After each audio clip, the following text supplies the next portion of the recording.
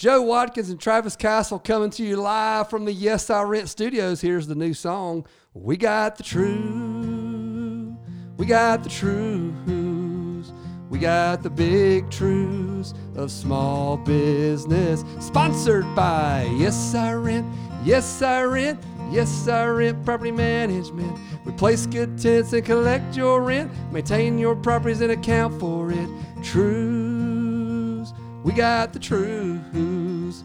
We got the big truths of small business. Sponsored by Yes I Rent. Hey, what's up, Travis? Joe, man, that was live. Listen, we got a new interviewee today. My attorney, my brother, my great friend, Mark Britton, on the line via telephone. Mark, how you doing, man? Joe, I'm doing good. Thanks for having me on the show today. Oh man, we're excited about it, man. I think you very well may be the guy that's revealing more truths in a lifespan of a business than anybody I know. Well, Joe, I just want to start the show by saying one truth, and that is that's about the cheesiest song I've ever heard in my life. I hope you don't send that to the federal government for a copyright because they'll probably send the Army down to arrest you. Hey, Mark, are you saying you want to hear it again? Joe, fire it up again. We got the truth. I tell you what, I'll give you $100 if I don't have to hear it again. How about that? Oh, man. Wow, okay. Well, first question for you. We're not getting billed for this, are we, Mark? I just want to be sure because it's usually an hour podcast. Not directly. But I can do it in 5 minutes if we're getting billed. Not directly. We're just going to stick it to you when you don't know it's coming. Oh, sounds good. That's good stuff. Well, look, I want to make a small introduction before Mark kind of tells us a little bit about himself. So Mark and I met, I don't know, a good 10 years ago, kind of before the first real estate crash here that we experienced in the last 10 years, kind of really leading into that crash. When I was flipping homes and was looking for a good attorney to do some closings nearby, and then we were introduced by a nearby lender. And from there, we developed a great business relationship around closing all these houses that we were flipping. And I got to really, I don't know, he brought me into the fold, into sort of the McDonough real estate guys and gals that were the who's who in our area. And just brought me in as almost like a family member, and we became really good friends, and we talked more about that. But that's how I know Mark. He was a real estate, traditionally a real estate attorney back then. He'll tell you his story post that. But I'm just glad that you're on the air today. And Mark, if you could kind of give the audience a little, brief background of who you are, your upbringing, your story, your family, so we can get some kind of context here of who you are. Well, Joe, I was kind of a typical example of middle-class America, born in 1962, raised in Decatur, Georgia, grew up in the W.D. Farmer brick ranch house, the perspective of my world was my school, my church, my neighborhood. I didn't have any preconceived notions or thoughts about county lines or cities or how they interacted with each other. I was just a kid in middle-class America, and went to high school, and then had a good high school experience. Loved by my family tremendously. Went to Georgia State University, got a business degree. Went on to Cumberland Law School in Birmingham, Alabama, part of Samford University, and got a law degree. And then, and I say Samford University, usually when I say that, people pop up with this big bright smile and say, "Oh, Stanford? You went to Stanford?" Then I have to hang my head and say, no, I went to Samford with the S-A-M. Right. And so anyway, but Samford is a great school. I probably couldn't get into it today. And then I came to Henry County in 1987, and I went to work for a general practice law firm. And then back in those days, that was right about the time that There was a lot of development going on in Henry County. Subdivisions were being developed, houses were being sold, new homes, builders were coming in from all over the place, and I had a great opportunity to meet a lot of people, develop a lot of friendships, and a lot of the clients that I have today, I can trace them back to my early days in the late 1980s of learning my way in the law. And as my practice evolved, it really got filled up with doing real estate deals, residential and then commercial deals, hotels and convenience stores, apartment buildings.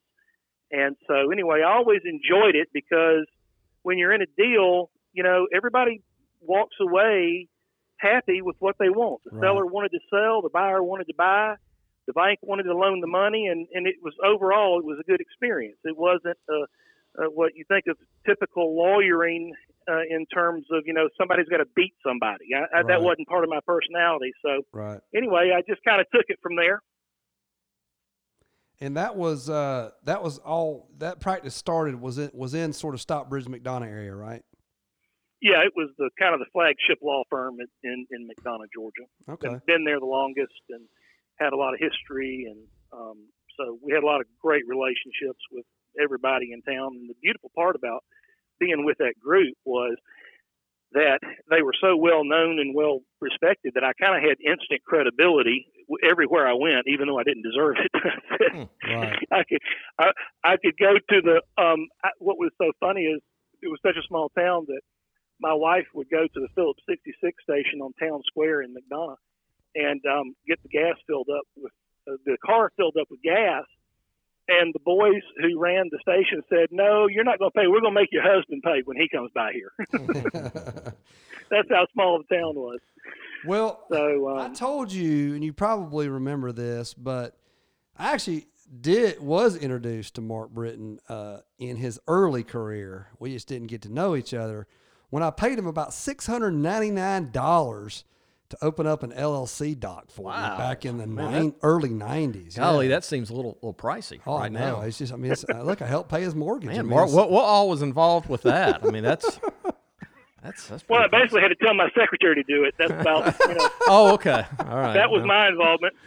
Yeah. But I remember I was like, man, this guy, he's good looking. He's got a lot of hair. He's young. He's sitting at a big board table. I guess I'm paying for all that. Did you feel good about it though? You felt good about it. Right? I had a company. Yeah. I thought I did something. Yeah. So, so you're in your career at this law firm. Meanwhile, you also are getting, you got married and you started having some kids. Yep. And in terms of because at some point you became a major partner in this firm. When did that happen? How long did that take? How did that occur? Was it just somebody come to you saying, "Hey, you're doing a great job. You want to be a partner," or is it you pushing on the other side? How did all that come it was just growing up in the right place at the right time. And you mentioned that I got married. I married a girl who I knew in high school, and she was a flight attendant for Delta Airlines. And she said, "Well, if you marry me, you can fly free." And that turned out to be an expensive situation. But anyway, That's a lifetime of expenses there. We had 4 children, and we're still happily married to this day. We've been married 31 years, and she's a terrific girl. And I just have a very happy family. Raised all 4 daughters here in Henry County and public school system. And but yeah, the goal was back in those days to take the business and that we had just gushing in and just build the law firm to be the best that it could be. And because there wasn't a large firm in the community, the firms were 2 and 3, lawyer firms with, 2 or 3 secretaries. And we grew our firm to right at, I want to say over 100 people, probably 15 to 20 lawyers and about 80 support staff. And we just added on over the years because we had so much business, and that's because of a good economy. Right. And when you produce results, in a law firm, when you have a good client making things happen, then other legal business comes as a result of that. Right. The typical scenario was that the developer comes in, he wants the property rezoned, you help him with that. He's got to get a development loan to develop the subdivision, so you help him with that. You refer him to your other client who is a bank, so you have good relationships there. Then when it's time to sell the lots, then the builder comes in, you do the closings for that. You refer them to lenders who provide construction loans. And by the way, this is another client of mine who does sheetrock work, and here's one that does electrical work, and here's one who does plumbing. You ought to, so it's just one development family, and it just went on, and it grew to a large size. And I tell people that we had many, many years of a great economy, and I rode the wave of that good economy all the way to the scene of the accident, which is the scene of the accident is the recession of 2008, which just totally devastated everybody that I knew and the whole community. It was like Sherman had come through Georgia and burned everything again, and it affected so many people in so many ways. But I remember back in the early 1990s, there was talk of a recession in the United States. Mm-hmm. And I remember standing in my office saying, what is a recession? I have no idea what a recession is, because we were so busy in Henry County. There was so much of a boom going on in terms of building and development that we didn't even know what a recession was.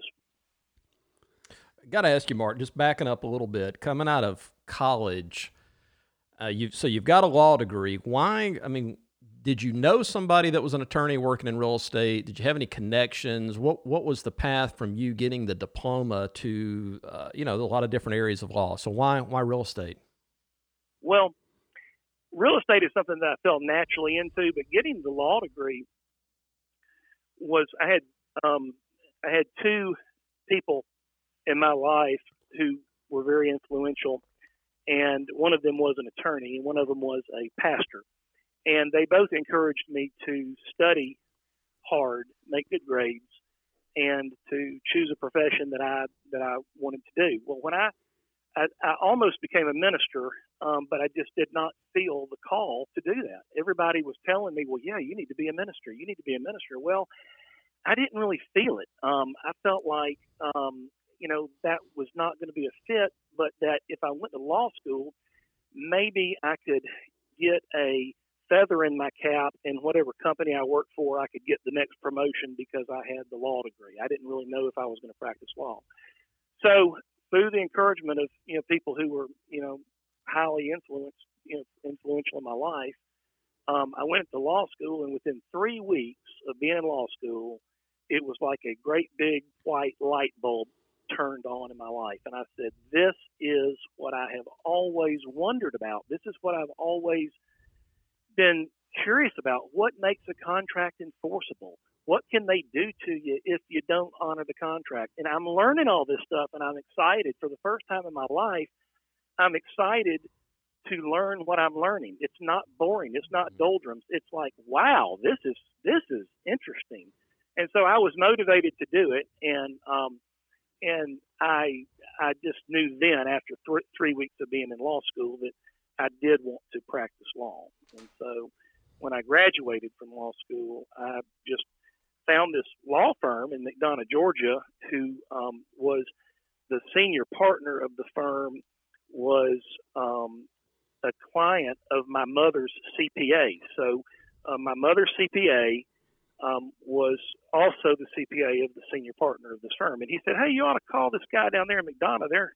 They got a really healthy practice, and they need help, and you ought to go down there and talk to them. So I did, and it worked out. We hit it off, and a lot of my friends kind of thought it was they kind of looked down on me for, you're going to a little bitty town to practice law. You're going south of the perimeter, yeah. And why don't you go, downtown and get with a prestigious law firm? And I just said, man, this is a golden opportunity, because you're on the ground floor of something small, you could grow it into something big. And I just saw it as, and back in those days, law firm positions, I was in the top third of my class, but if you weren't in the top 10% of your class, positions were not that easy to get. So you had to really take what you could get and make the best of it, which is what I tried to do. I got a couple points to make out of what you just said. I think it's interesting. Is you went down through a field of study that wasn't you were encouraged to do, but you did some call it testing to learn where it is you best fit inside of that, or even to use that somewhere else you didn't know at the time. But I think this is a something that everybody should think about is don't be so rushed to go land firmly in what you think that you want to do when you haven't really tested anything. So you get out there, you start testing, something comes across that becomes an intrigue and a passion and something that gets you excited. Then you take that opportunity and go down that road. And I think that has been one of the keys to your successes, is that you were doing something that you loved. And it came through back then when I first met you.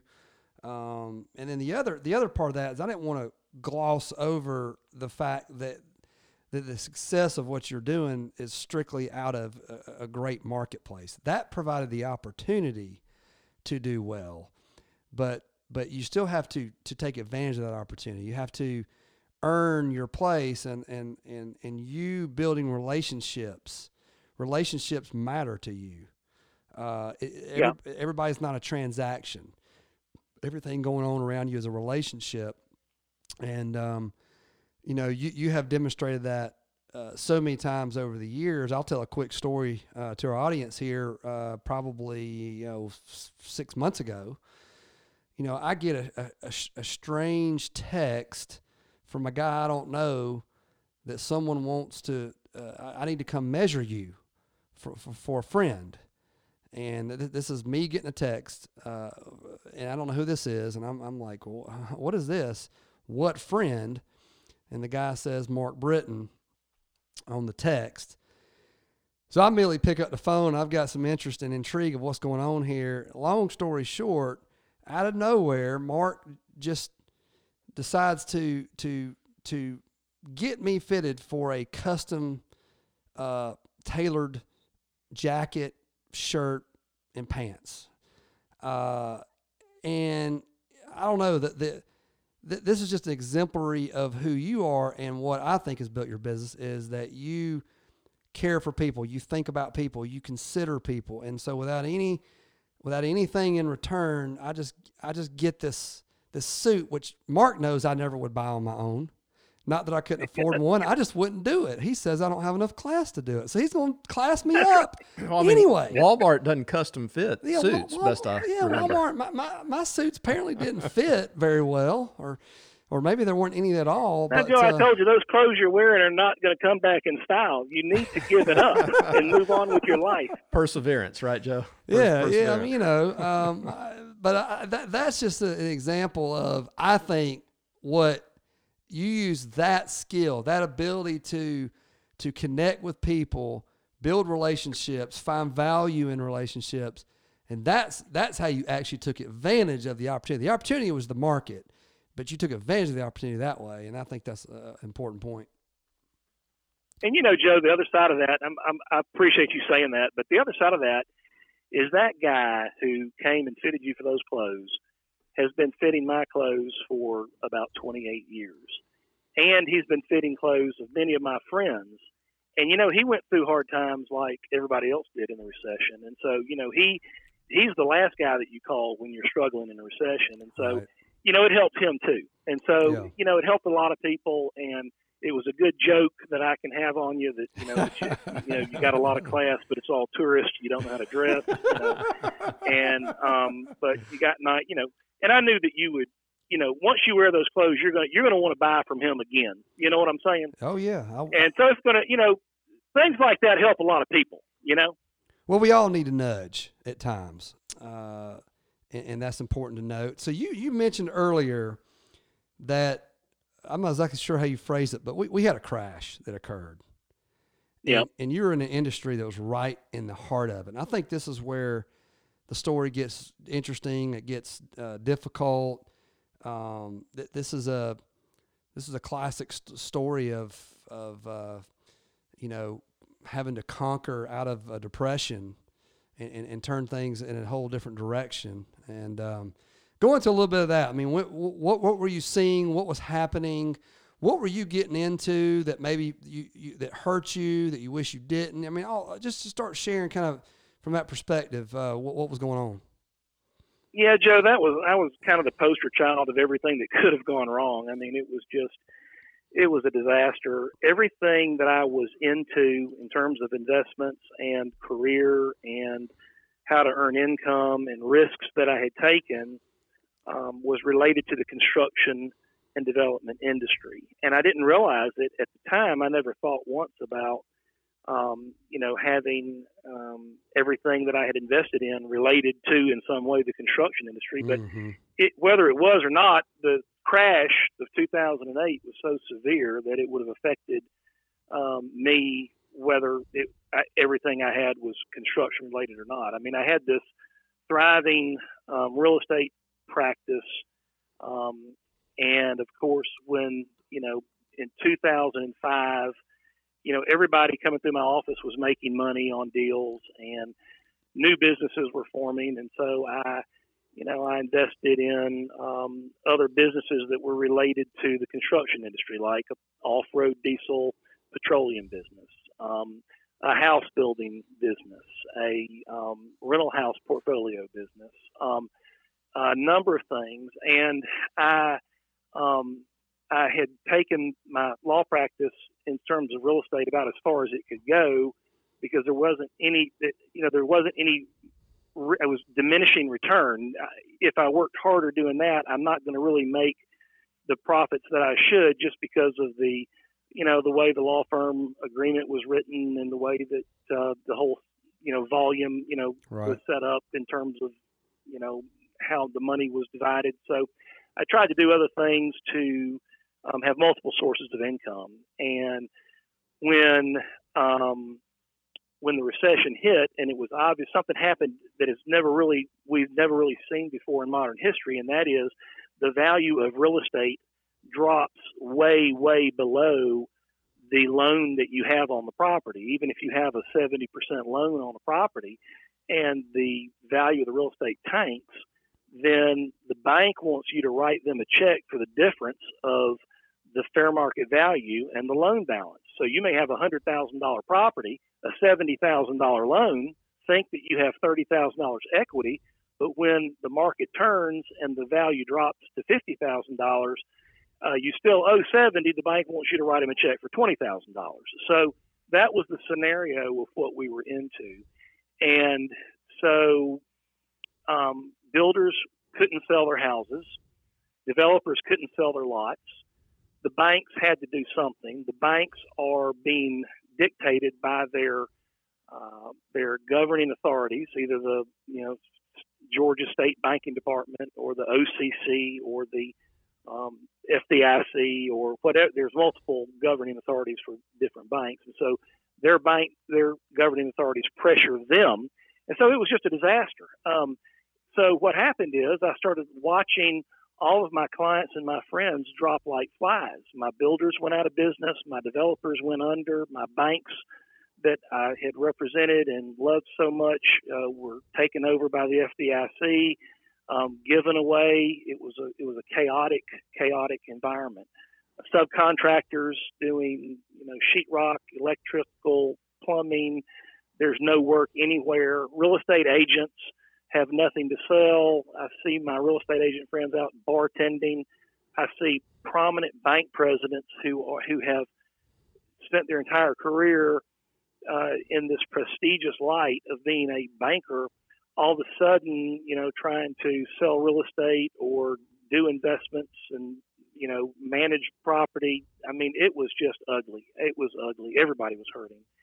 And I lost everything. And I thought I was the king of the mountain, but I actually was the fool on the hill.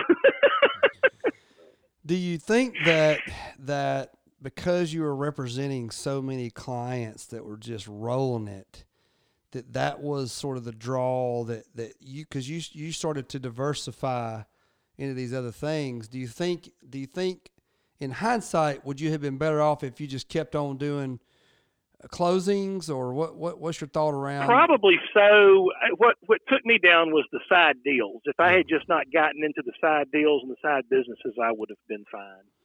But that had I think I would have been fine. Here's the scenario. Here's the scenario of what happened to me. I build a nice Class A office building with 2 or 3 partners. We rent part of that space to a bank. Okay. We rent another part of that space to an insurance company. We rent another part of that space to the law firm. Okay. So now the economy goes, south. The FDIC takes over the bank, who is my tenant, right? Mm-hmm. And so they give the bank and all the bank's assets to another bank under a loss share agreement, which is a tragedy. The shareholders of that bank are out their money. Right. The FDIC says, we're canceling the lease. I said, you can't cancel the lease. I said, I got a 15-year lease. The bank is supposed to pay the lease, and whoever took over that bank needs to pay that lease. FDIC said, no, under the law, we have the right to cancel the lease, and we're canceling the lease. Well, I thought, that's interesting, because I owe another bank that I borrowed the money from to build this building with. We only had maybe a 60% loan to value ratio on that loan. And I can't go to the bank that loaned me the money to build the building and say, hey, the FDIC canceled the lease on this bank tenant that I had, and you're going to have to help me out, and I can't do that. They laugh at you. So, so when your cash flow is not coming in and you don't have the money to pay the note, then you got to work something out quickly. And you got to sell at a discount. You got to get out of it, because you don't want to get stuck with, multi-million dollars worth of debt. And so it just, the advantage was clearly with the FDIC, the advantages with the government, and the guy who took the risk is the guy who gets imploded in the whole situation. They always have the trump card. They always can do the unexpected, and they're kind of doing that a little bit now here in the COVID-19 crisis. I mean, they take it upon themselves to introduce themselves.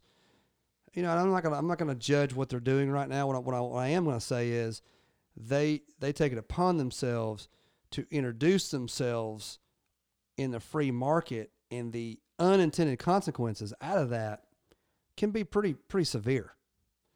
And they did that. Well, big I time agree in with the you, banking. you're absolutely right. And another residual problem that comes from that, Joe, is that when you're in a deal like I just described, with the building and the bank going under and all that kind of stuff, your partners and co-investors who are in that deal with you together, they start maneuvering for themselves. They no longer have the group think going on. They're like, how can I get my money out of this, even if it's at the expense of the other investors? Oh, no. So it just creates this disastrous, and then what happens is feelings get hurt and relationships get broken. And, when money's involved, people get, their true colors come out when times of trouble come around. And, when there's money involved, people get funny, and then it just, one negative thing begets another negative thing, So Mark, but it was a crash and burn for sure. This question comes out of, so I was in real estate at that time, and feel the pain, can feel the pain hearing you talk about it, man. And what you did is super common with many other closing attorneys. That story you just told, maybe not the details, but the spirit of it is very similar. You got guys coming into your building, you got developers. You're often in very early in the deal, like you explained, with the zoning issues or what other help that you're giving these guys. And so it's natural, I think, to get involved in all these deals. And so I've always thought this about that time period. Of course, this is hindsight 2020, right? But what was it, as you look back and have had, we got some distance between us and that now. Of course, here we are in the middle of a whole new issue. But when you look back at that time period, what were the red flags? I mean, do you ever say to yourself, you know what, 2006 or 2007, the truth is, man, I had a gut feeling about, maybe not, I don't know that anybody could have predicted the depth of what happened, 2008, 2009. But where do you sit on that, playing hindsight, trying to kind of learn from that experience? What were the red flags? Well, the red flags that I should have seen waving, that I didn't see because we had never heard of, the phrase non-performing loan. We'd never heard the phrase mark to market. We'd never heard the phrase real estate being underwater. We'd never considered the possibility that you couldn't sell your real estate for more than you owed on it. Those were all foreign, right, unbelievable, inconceivable concepts in those days. We accepted all that as true. I did not have many red flags that I could look at, but I was backing a builder in Tampa, Florida. He was building luxury homes, not the condo race. I saw that. I didn't, the beach condo race. I didn't want any part of that. But good, solid people in Tampa, Florida, building $1 million homes in nice neighborhoods. And I had a builder down there, and I was backing him with my construction lending ability up here in Georgia. Well, I had a phenomenal relationship with a big bank, and I went down there and to see the projects in Tampa, and I asked the bank that I had a, $8 million relationship with already, if they would back me on, signing construction loans to build these, $1 million homes for executives in very nice up and coming development in Florida. And that bank turned me down for that construction loan. And instead of being wise and saying, there's a reason this big bank is turning me down for this construction loan, my ego wouldn't let it go. My ego said, I'll show you who can get the loan to do this, and I'll show you how much money I'm going to make on this loan, on this project. And so I went to other banks and who were smaller and not as wise, and they, as it turns out, they backed me. And early on, we did very, very well, but at the end, we got stuck holding a number of lots and one or two houses, and we lost a lot of money on them. So the red flag, to answer your question, would have been when the bank don't think it's a good idea, maybe it's not a good idea. Maybe your ego needs to be put in the back seat, and maybe they know more than you do about it. So there wasn't a lot of red flags, but there were a few. That's kind of like getting turned down for the life insurance policy after the blood test, right? There may be some risk here. Yeah, we won't do a 5-year policy for this guy. Yeah. This is not good news. You can't get the life insurance policy because the life insurance company thinks you're going to die. That's right. So. That's right. I was real green back then, and not as arrogant as you were back then, Mark. So, I had no experience and I didn't have any money either, so I couldn't tell anybody what I thought. But what I did think, I thought, why are all these people buying these houses that have no money? I thought this is a false economy we're creating. I'm going to jump on board. I'm going to make money on it, but this is kind of weird. Why is everybody doing this with no money? Well, that was a red flag that we saw. To answer Travis's question, another red flag that we saw, Joe, was that we had people coming down here to Henry County from New York, buying second homes with no money down, adjustable interest rates. And I remember some days we would do like 10 and 12 closings, and one of my associate attorneys and I would sit down at the end of the day and we would talk about these crazy deals where we know one guy was a trash collector in New York City. He made about $65,000 or $70,000, and we knew when we closed the deal that his interest rate was going to jump in about 2 years, and then how's he going to make that payment? And guess what? Sanitation workers don't get bonuses. And so how's he going to have that increased payment on a second home in Georgia? How's that going to work? And we found out that it doesn't work. I mean, that was a red flag. I mean, that's right. He, they raised the interest rate, they raised the payment, the guy couldn't pay it, and, he lost the house. And by that point in time, the house not only was it not worth the value of the loan, it was worth about 40 or 50% less than the loan value. And that's just when the slaughter began.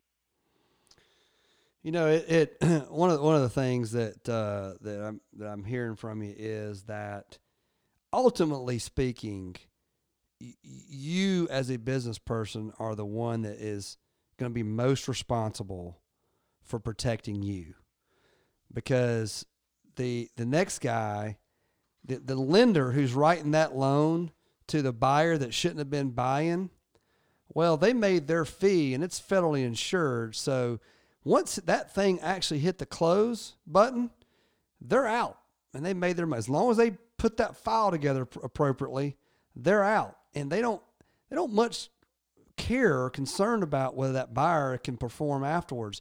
So it's just so interesting as you look at, the real estate industry, how if we're not paying attention to logic about how things actually work in the world, it will come back and bite us eventually. And it doesn't mean that you can't make money. You can time things. Like my financial guy says, there's guys that time the market and make money in the stock market, but if we're going to get in the business of timing things, then that's pretty dangerous business. Well, there are people, and this is what so many people are sold on in real estate deals and investing is, here they prop up the one deal that somebody made a ton of money on, and it's just not representative of a lot of what goes on. There's a lot of losses that occur too. Now there's a lot of people that made money as well, but you got to have some margin in your life, and you got to have some cash reserves. You got to be prepared for things that can go wrong, or it can take you out, or it's too risky. Let's do it. Wise businessman once told me, he said, Mark, he says, everything looks good when you're going into it. But, once you're into it, then you see the ugly side of things. And so you got to be really careful about things you get into. And, you don't really learn it by just listening to somebody like that. You learn it by actually going through it. Unfortunately. Now we're here on the big truths of small business to help hopefully give some nuggets to the up and coming business guy, or even the business guy is about to make a big decision, to just pause and think about what you're about to do. Travis, what you got? Well, right now I'm super depressed. I'm feeling like I need to sell everything, move in the tent. So take me through, get me out of the recession and take me through the restart. So I understand, 2008 was probably when you got hit hardest. Yeah. And started trying to figure things out. When did you kind of, let's pick up from there. How'd you get to the other side of that? It was gradual. It was survival. It was taking litigation cases. Thank God, as an attorney, I can do other things than close real estate loans or be in real estate. So I had to relearn. I had to learn how to do other type of work, like litigation, how to be a good litigator. I had to go back and get some trial skills so I could go to court representing people. I had to learn about personal injury law. I had a lot of calls asking if I, could do personal injury work. And so I had to relearn, and it was really good for me because everything was so easy for me for such a long period of time. I didn't have to learn anything new. And the recession caused me to have to get out there and learn new things, which I did. And over the years, it has grown and grown.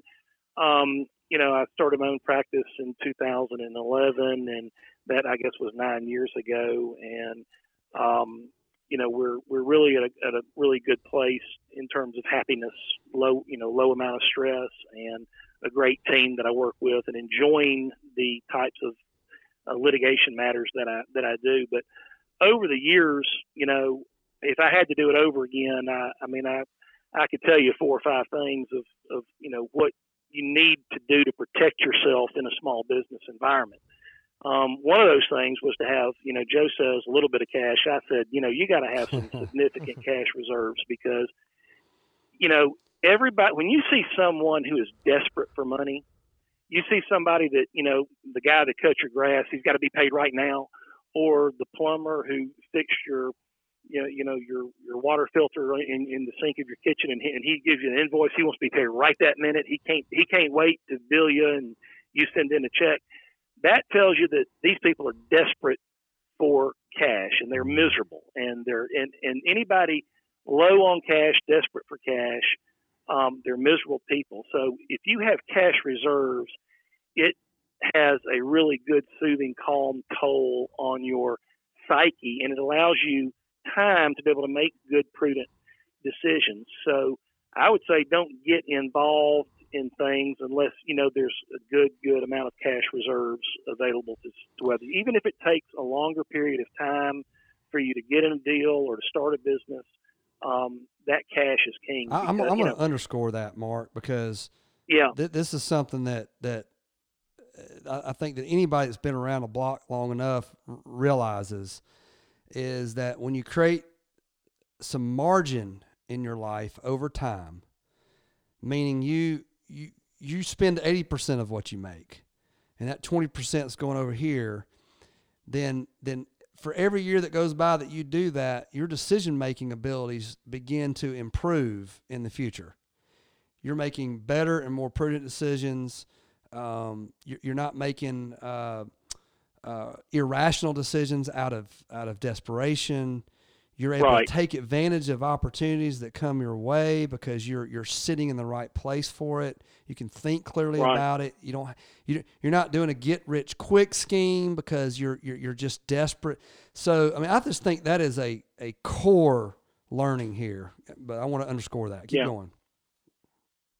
Well, I would say that the cash is king model, and then the other thing is that I never realized until after I went through the recession was the fact that you really ought to limit your liability from the very first start, from the very first day. And what I mean by that is I signed a lot of joint and personal liability loans with other people.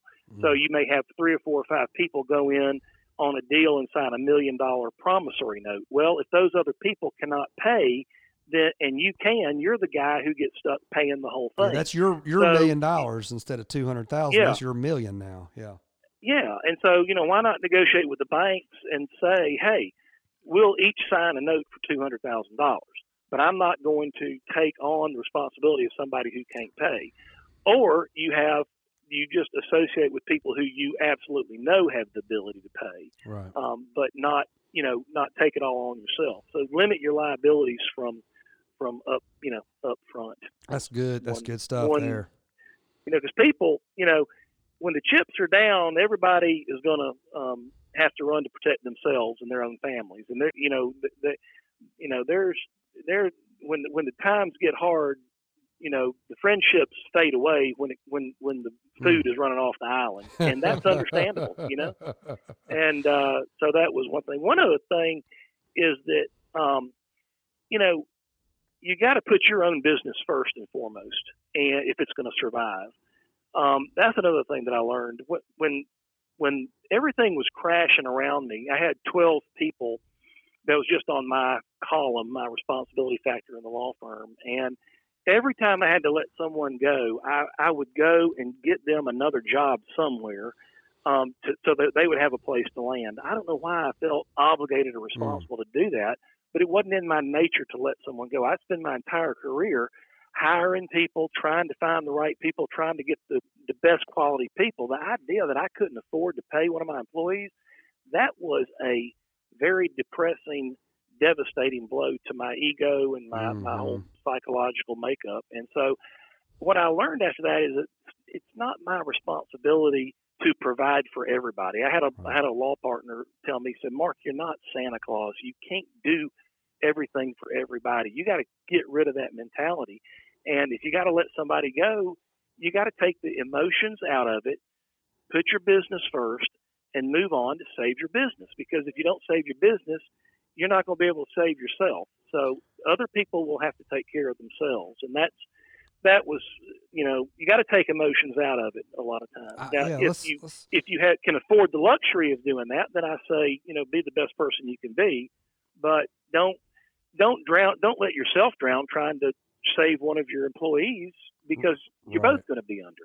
And I'm going to piggyback on that, and because we've been having this dialogue quite a bit here in the COVID-19 crisis, because there's a lot of unknowns here across America with small business, even big business, but small business is sitting in their living rooms at night going, what if my business declines 20%, 30%, 40%? What do I do? And Yeah. in the context of what you're saying is if we don't put ultimately the business first, which ultimately supports us, if we're not healthy as an individual business owner, then certainly the business is not healthy. We can say that as a matter of fact. If the small business is not positioning itself to be healthy, then nobody working for the business and certainly the clients that you're serving are not getting properly served. So it does work in that order. If you're not healthy, then the business is not healthy, and the business is not healthy, nor are the employees or the clients. And I know your nature is to take care of all the folks that are out there. I have similar that nature, and we it's okay. Like I said, it's okay to do that. I almost think I separate that now. I go, okay, if I'm going to give over here, that's a personal gift or loan over here that I can afford to do, but it cannot be anything that's going to have a negative impact on the business, because that hurts the other employees that are still there. So that's a prudent a prudent point. Well, and sometimes it's easier like telling you to, yeah, go ahead. I was going to say, like being on that airplane, they tell you to put your oxygen mask on first. Yeah, I can't save my kid if I'm passed That's exactly out. what you're talking about. Exactly. Now, didn't you go to first class first on that flight to San Diego? Wasn't that you? No, because the closing attorney fees were so low that I barely got on the airplane. I'm not sure we have time for that whole story, but that was a great trip, whereby very short to point here, I thought Mark was taking me as a client to California and doing a bunch of closings in person on his dime. I was thinking, wow, this guy's investing in this relation. This is so cool. Like this guy, I'm now in the elite now. This guy's taking me out. I found out on the 18 closing statements there was a $375 fee for travel. Wow. Oh yeah, I paid it. I mean, I was whining. We were whining and dining on my Just bill. having a good time, We were baby. having a great time. Man. Oh my goodness! He taught me something about business back then, and I actually felt good about it. I paid for it and felt good about it at the end. He just didn't know how big of a deal I've were. never seen anybody hold a grudge like Watkins. I tell you, this guy won't give it up. I know, Mark. I've only heard the story 10 times here. So I'm telling you. No, seriously, I actually felt. I was like, this is ingenious. I got to learn this strategy. I was learning the big truths of small business. He was teaching you the big That's truths. right. That's right. You got to pay for that stuff, and I did. Well, Joe, I want to mention one thing that is a big deal to a small business before we let it go, because I think it's so important. Right. I see this in my practice a lot. I have a lot of people who want to sell their businesses. Yeah. And they make a lot of money out of them, and they think the business is very, very valuable. But when we get down into it, as soon as you find out that the business is highly concentrated with one or two major customers, then that blows the value of the business, because nobody's going to buy the business if you have too high of a concentration of a customer base. Like, the guy who has a company that he gets all of his business from Lowe's or Home Depot, and that's 90% of his business. Right. You can't sell that business. No. And being on a bank board for many years, we get criticized by the regulators if we have too many loans associated with one particular borrower, or if we have too many loans associated in the building business or the development business. And so, because if one downturn, if you lose that one customer or that one chunk of business, your business is wiped out. So for any small business owner, it's tempting to say, hey, I got the opportunity to go to Lowe's and be their main supplier. Well, then they wind up owning you. They could put you down. And you may make good money now, but the value, you're not going to build the value of your business. Have you seen that in what you do? Oh, absolutely. I mean, look, you're sort of telling a part of my story here, as you know, where in the property management business, sort of prior to Yes I Rent, I had 1,600 properties under management, and only 400 of those were not one client. So 1,200 of those properties were one client. Now, Good news is I'm pretty self-aware. I knew that was the case. I knew that I had a risky endeavor in terms of what I was building, and it was just a risk I was going to take to try to ride that wave. But the thought, I had many people ask me, hey, you're set up well here. Why don't you sell this thing? I got nothing to sell. That's why in hindsight, I didn't realize how much effort it was going to take to build a model to support that type of business. And wow, I wish I had hit the gas pedal on the other growth patterns of the industry, so I could have taken advantage of that infrastructure. And it just didn't.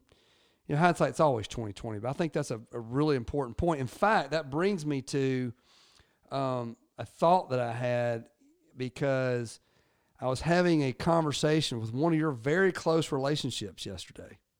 And we were actually talking about that specifically. About, have you been overseeing my wife again? No, this is another close relationship, and oh, okay. And we were having a conversation yesterday, and he was going in and talking. I'm not going to tell you what he's talking about, because I'll reveal who he is, because you're going to try to guess who he is. But I called him and said, look, we're having a podcast with Mark Britton tomorrow, and I need you to give me a question to ask Mark tomorrow. And so here's the question. And maybe you answer the question first, and you tell me who you think it is. How excited do you get when you get a phone call coming in, okay, new business, and it's for a slip and fall rather than a it's a slip and fall personal injury case rather than a call for an update of a will?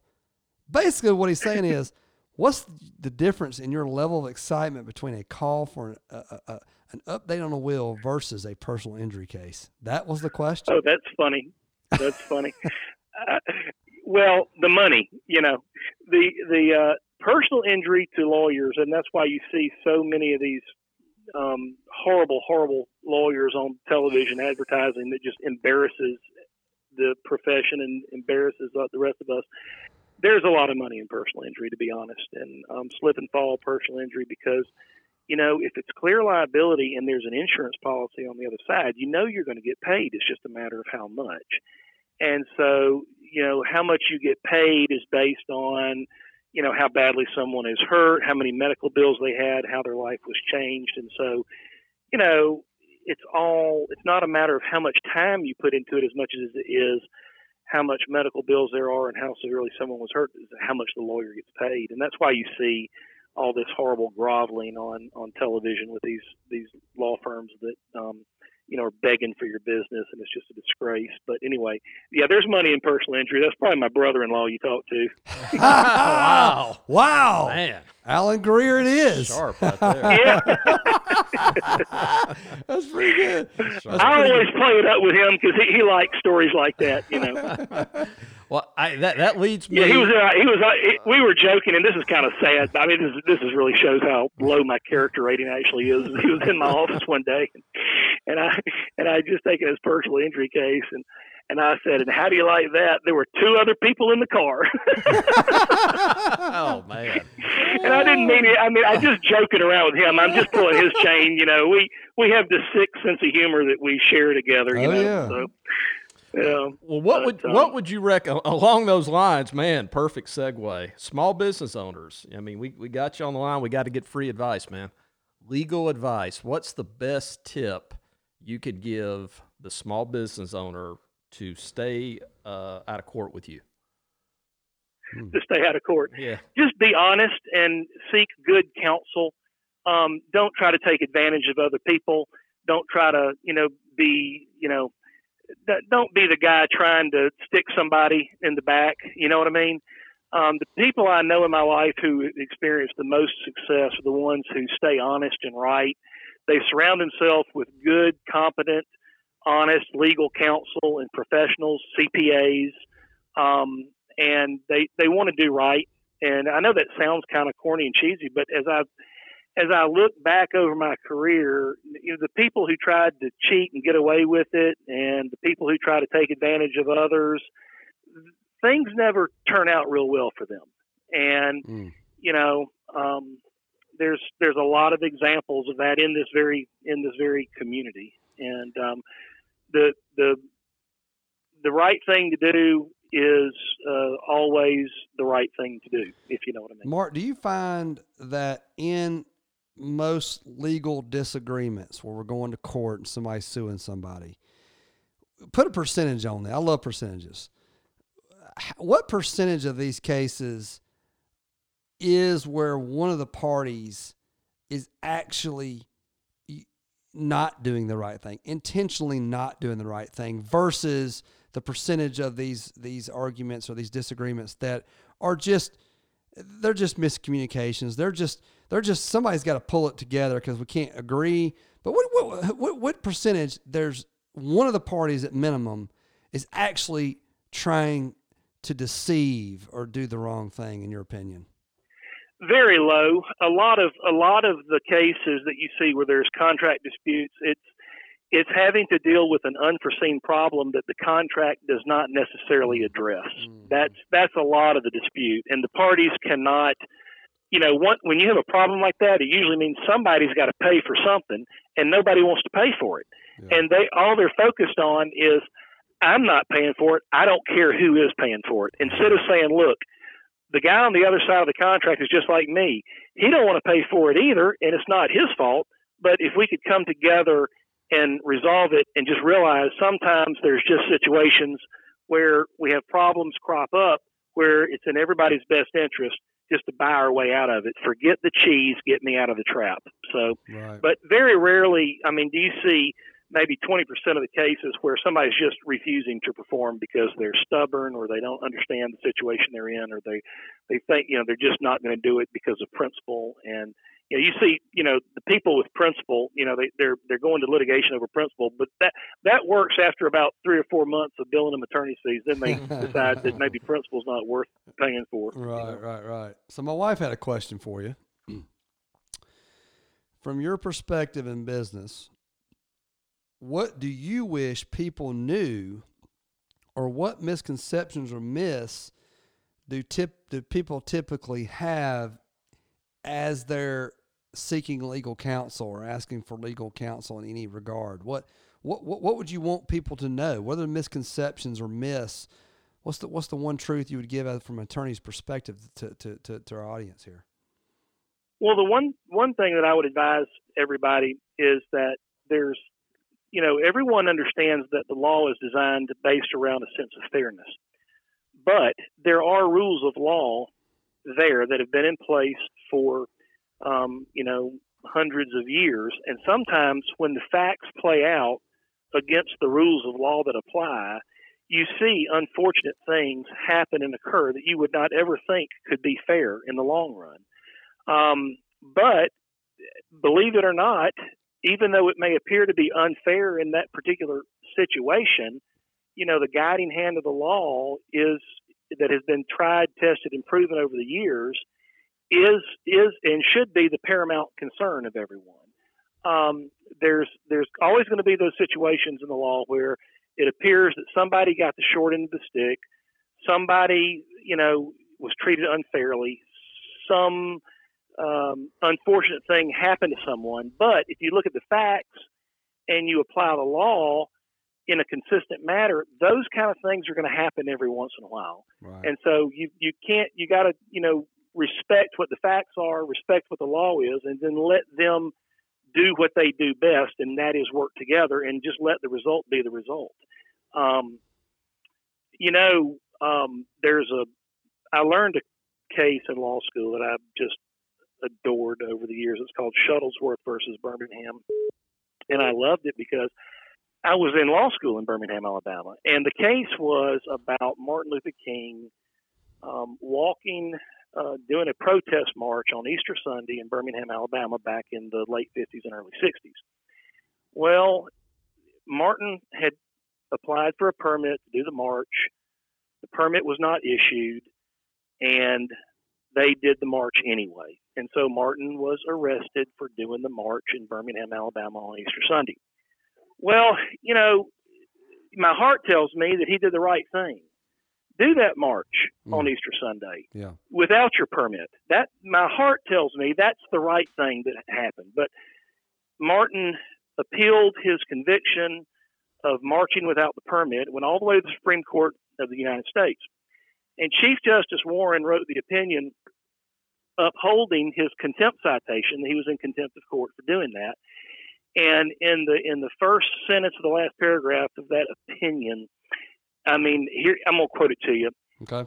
Respect for the judicial process is a small price to pay for the civilizing hand of the law, which alone can give abiding meaning to constitutional freedom. And what he was saying, what the Chief Justice was saying is that, look, we all have to respect the rule of law, because if we don't, we live in a world of lawlessness. That's right. And even though it appears grotesque and horrible and all this, that what happened. A contempt citation against Martin King. He went to jail. He didn't have the permit. And it's emotionally a horrible thing to think about. But the reality is that we all have to respect the law. And if he didn't get his permit, he should have appealed to a higher court for that permit. He shouldn't have taken the law into his own hands and done his march. Now, I'm glad he did the march in my heart. But as a lawyer, you know, how many times have I said that in court? Respect for the judicial process is a small price to pay for the civilizing hand of the law. Mm-hmm. That alone gives us, you know, constitutional freedom. And so that kind of goes to Shanda's question about, you know, people have to have a respect for the law, and as your facts apply to the law, that's going to determine your outcome. And sometimes it appears to be unfair, but that's the price we pay for living in the greatest land of the world, the United States of America. Wow, that's that right there was a beautiful truth of the legal system, and I believe what you're saying is so true. In my experience, it's the intent. You know, if you could learn how to read the intent of the law, you know, sometimes laws are written by people, and they're trying to convey something, and it doesn't always get interpreted like it should, or how it was written, or it may not exactly apply in every circumstance. But typically, the intent behind the law was good. It was it's trying to create order and create process. Right. And so that's just so beautiful. I'm glad you shared that story. And Mark, man, we've had a great time with you. I think there's a lot of nuggets of truth here that have been revealed, and we just appreciate your time today. I know the audience absolutely loved you. And Mark, you keep yourself tied up here during COVID-19. And appreciate your time today. It's been awesome, and we're going to finish it here with one of these great songs, and it's right here. We got Joe and Travis, it's my pleasure. Thank you, buddy. Yes, sir. We got the truth. We got the truth of small business. We got the truth. We got the truth. We got the big truths of small business. Here comes Shameless. Sponsored by Yes I Rent, Yes I Rent, Yes I Rent Property Management. Replace good tenants and collect your rent. Maintain your properties and account for it. Truth. We got the truth. We got the truths. We got the big truths of small business. Sponsored by Yes I Rent. Yeah. See you later, Mark. Appreciate you. Thanks, guys.